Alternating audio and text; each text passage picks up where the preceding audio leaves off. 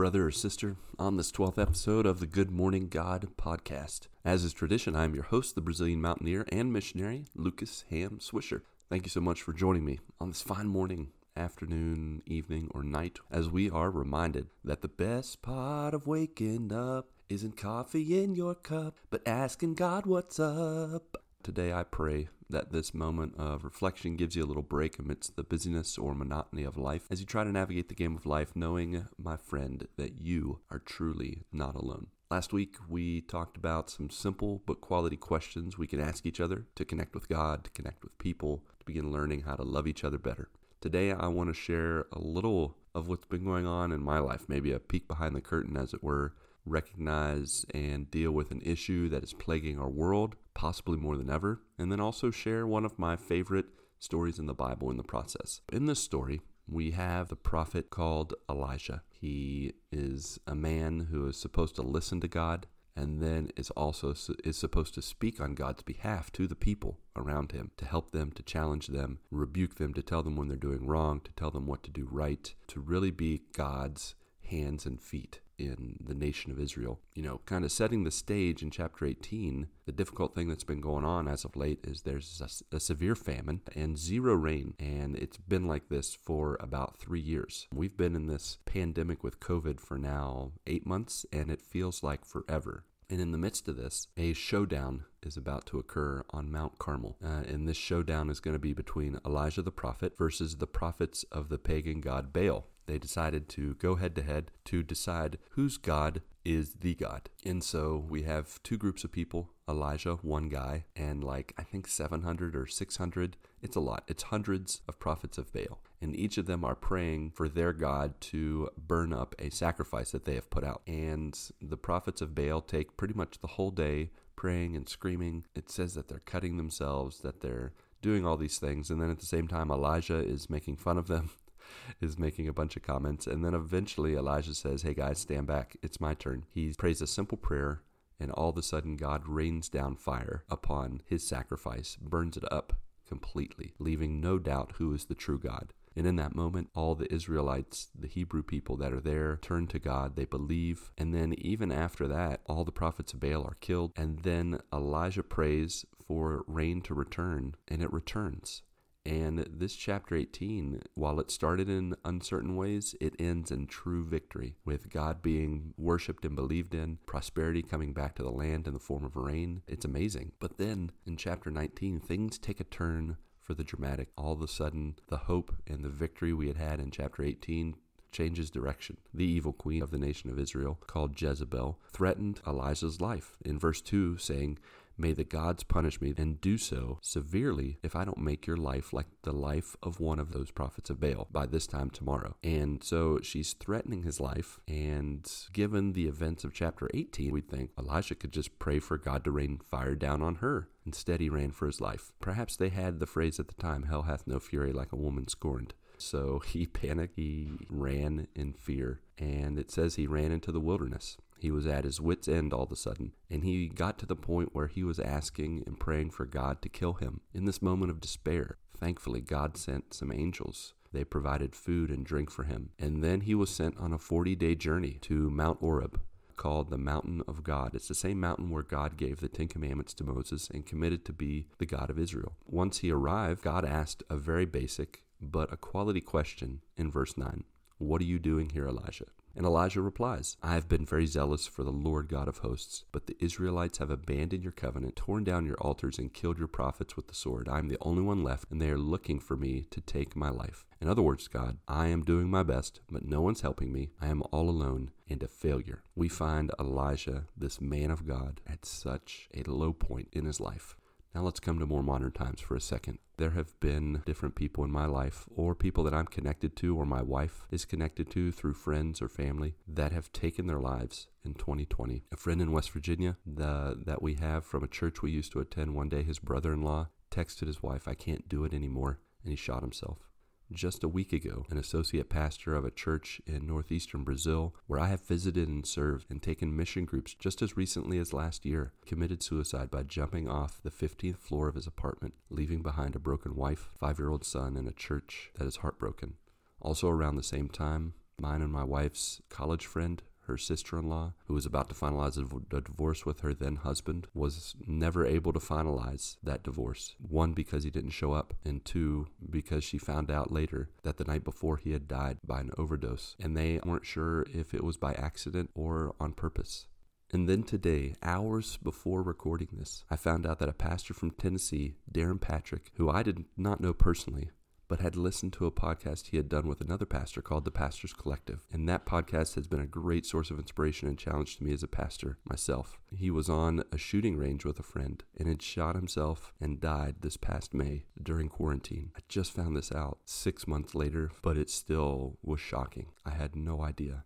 Depression is both a disease and a condition beyond our understanding. It's a place where we're not just dealing with human emotion and despair, but spiritual forces and warfare beyond our five senses or logical understanding. These stories that I shared, these people that are connected to my life, they faced it. And then this Old Testament story with Elijah, he faced it too. He had hit the highest of highs on Mount Carmel, had a great victory. People had come to God and their eyes had been opened. They had won the day. And now, less than 24 to 48 hours later, going from seeing God's power and truth win the day to feeling so alone that he was asking God to kill him. Personally, I don't believe that I've dealt with depression on a level that Elijah or the other people I've mentioned have faced. I do remember dealing with some depression and anxiety as a teenager, especially after my mom died. And even after becoming a Christian, I would get to the point where I would just need to go on a walk alone, talking or screaming or singing or crying out to God for hours.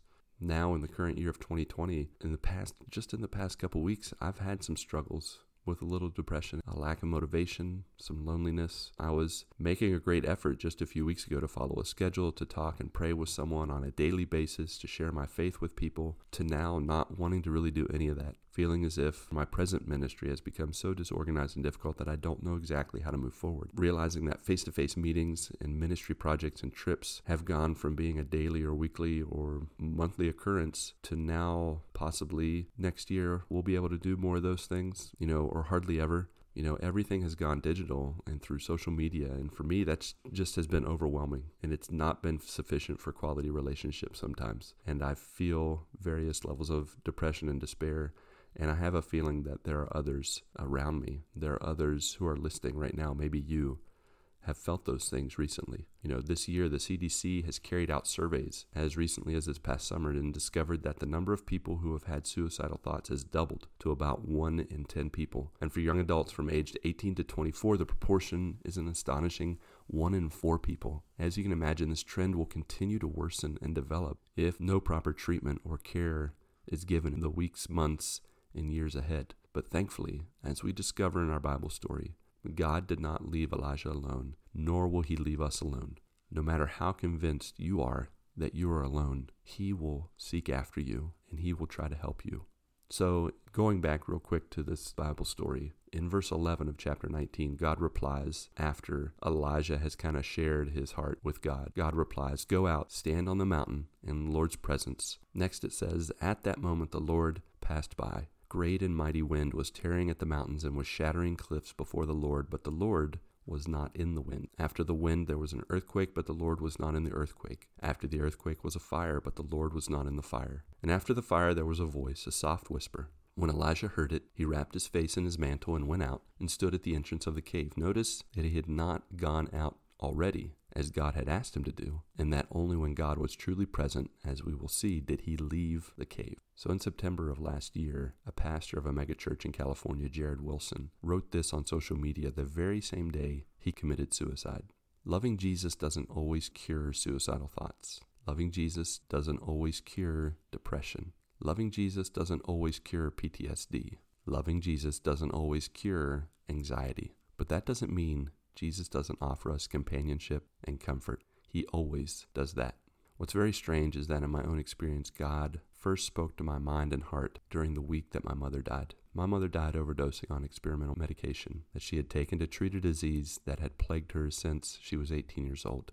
I knew she was in a better place and that God was taking care of her and loved and accepted me infinitely more than my mother ever could. I remember hearing God's voice in a church service when I was 16 years old and hearing God tell me to pray for a pastor named Greg. And I didn't want to do it. He wasn't a pastor that I talked to a lot, that I knew very well. I just imagined how strange it would be for a teenager to walk up to a pastor and be like, God told me to pray for you. But I did it, and I prayed with him. And it was very general. I tried to be as specific as I could. I had no idea what it was going to do, if anything at all. And the next day, he came to talk to me, and he said, Lucas, I want you to know that yesterday when we prayed together, at that same moment, my father-in-law had a heart attack, and he was rushed to the hospital, and thankfully he survived. And I believe part of the reason he survived was because we prayed. In that moment, I was so glad to hear God's voice. But during this church camp, I had one of my walkabouts, one of my moments where I really just needed to walk and listen and talk with God.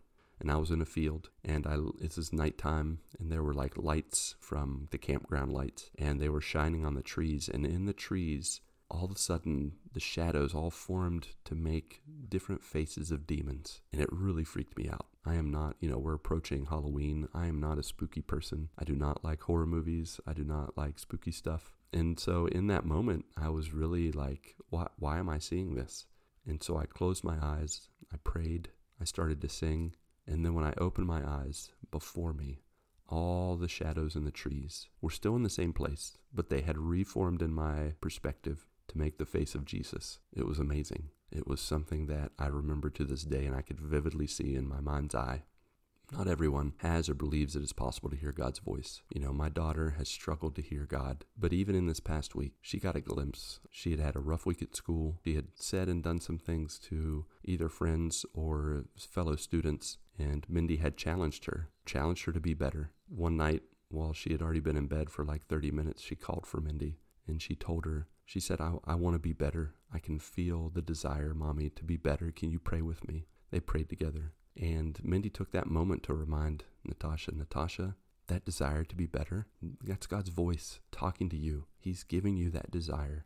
And so my hope and prayer for my daughter, for all of us, is that we can understand that God's voice rarely talks to us, rarely communicates in ways that we expect, but he is communicating. He is trying to reach out to us. And so in this situation with Elijah, God was reaching out to him. It's so fitting that God would use a whisper. There was a gust of wind, there was a fire, there was an earthquake, but God was not in any of those things.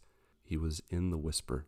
That's really how it is for us. Most of us would likely prefer God to speak plainly with us in a loud, booming voice from heaven, or through a phone call or email or text. Yet for the most part, God doesn't communicate with anyone in a plain or obvious way. And why is that? Notice what Elijah does upon hearing the whisper. God had already asked him to walk out of the cave. He hadn't done that yet. He was still waiting on God to show up. He wanted God to be there first before he walked out in faith. And so God comes in the form of a whisper, and Elijah has to leave the cave to get closer to God. So this whisper draws Elijah out. And in the same way, is it possible that God is whispering to us, that God is talking in very different ways we have to search for, ways we have to be patient for, to draw us out of our caves, to draw us out of our own self-preservation and protection. Because in the process, when we walk closer to God, when we try to seek God in his whisper, we walk towards relationship. We walk towards true connection. And that's what God really desires for us all and what we truly need. So, once Elijah's in God's presence, the Bible says, suddenly a voice came to him and said, "What are you doing here, Elijah?" Which is the exact same question he had asked before, word for word. And Elijah, he answers in the same way, word for word, still clearly depressed and feeling utterly alone. So God responds to his cry for help, telling him to return to face his fears and difficulties, but not alone. Instead, to anoint some new kings, to anoint a new prophet to succeed him, and finally told him that he was not truly the last faithful person, but that 7,000 other people had remained faithful with him. In reality, while he felt alone, he was not alone. You are never truly alone, even if you feel otherwise. Notice what God provides that helped Elijah recover from his depression and difficulty. People and a purpose. God provided people to support him and a purpose that was his purpose alone. Remember the question that God asked him twice, "What are you doing here?" He is asking us the same question. What are you doing here? Because whether we understand it, believe it, or are aware of it or not, that is exactly what we need.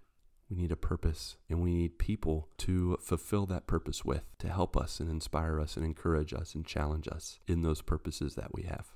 You know, in September of this past year, the New York Fire Department graduated 13 sons and daughters of firefighters that lost their lives on 9/11. That's the highest number to ever graduate. It's amazing to think about how in the aftermath of one of the worst tragedies in modern U.S. history, purpose and positivity arose from the ashes. Those men and women who died, their children are continuing their legacy. Their sacrifice meant something. Their deaths meant something. It was not needless, but it inspired more purpose and is an amazing example of how such greatness can rise from tragedy. And even in the midst of facing depression, of facing such strong feelings of loneliness, God's purpose, our own purposes can rise up if we are just willing, if we're willing to look, if we're willing to trust in Him, to trust in others, to ask those and answer those questions of what are we doing here? So questions to reflect on about the 3 things we need to fight depression. When is the last time you were in God's presence and spent real devotional and prayer time with Him? Do you even believe in God? Have you put your faith in Him on a daily basis? If not, have you ever tried to? Because to this point, has anything really worked? Why not trust in God for the remainder of this day, this week, month, the rest of this year? Why not? The other thing to think about is, who are your people, or who could be your people? There are people in your life that either have had similar experiences, similar struggles, that truly want to walk alongside you and support you. You just have to take the risk of letting them in and sharing about your thoughts. As dark as they are, when is the last time you brought those dark thoughts to light and talked to someone, shared with someone? I actually reached out to a psychologist this past week, and I have an appointment to talk with him at the beginning of November. It's something that sometimes we just need to voice our doubts. As dark and terrible as they may or may not be, we have to share them with someone. And then finally, what is your purpose, or what could your purpose in life be? As I mentioned in our very first episode of this podcast, it can be as simple as mashing together your greatest passion with the greatest need you see in the world. You have a purpose, but sometimes it takes a little bit of searching, conversing, trial and error. Failures are almost certainly guaranteed, but through people and God's strength, we can continue to move forward. And finally, if you're willing, it would be great if you could share your struggles, your victories with depression, with loneliness. Please feel free to write me personally on Facebook. Lucas Ham Swisher is my name there. I'm the only one. You can write me on Twitter at MTTG Brazil Team. Or another great way to fight loneliness would be to join our Discord, or to find me, this podcast, on Twitter. Links are in the show notes, of course. Finally, if you prefer to use your voice somehow, some way, call 929-GMG-GUIDES. Leave a message to answer or ask a question or share your own story. Please seriously consider connecting, confiding, and conversing with me or the GMG joiners and listeners, and so many that have also faced depression and loneliness. Feel free as well to check out my sister and partner podcast, The Good Morning Guys, where every week Pat, Mark, Ronnie, and I talk about the game of life amidst the other games and nerdy stuff we love to watch and play. As pretty much every podcast tells you over and over and over again, please like, subscribe, rate, and review this podcast on Apple Podcasts, Podchaser, or Stitcher. Help me connect with and encourage more potential joiners around the globe. Alrighty then, beloved friends, family, and joiners, go get your good morning this week, and may God bless and guide your lives as you seek to be a blessing to others. Até mais e Deus abençoe.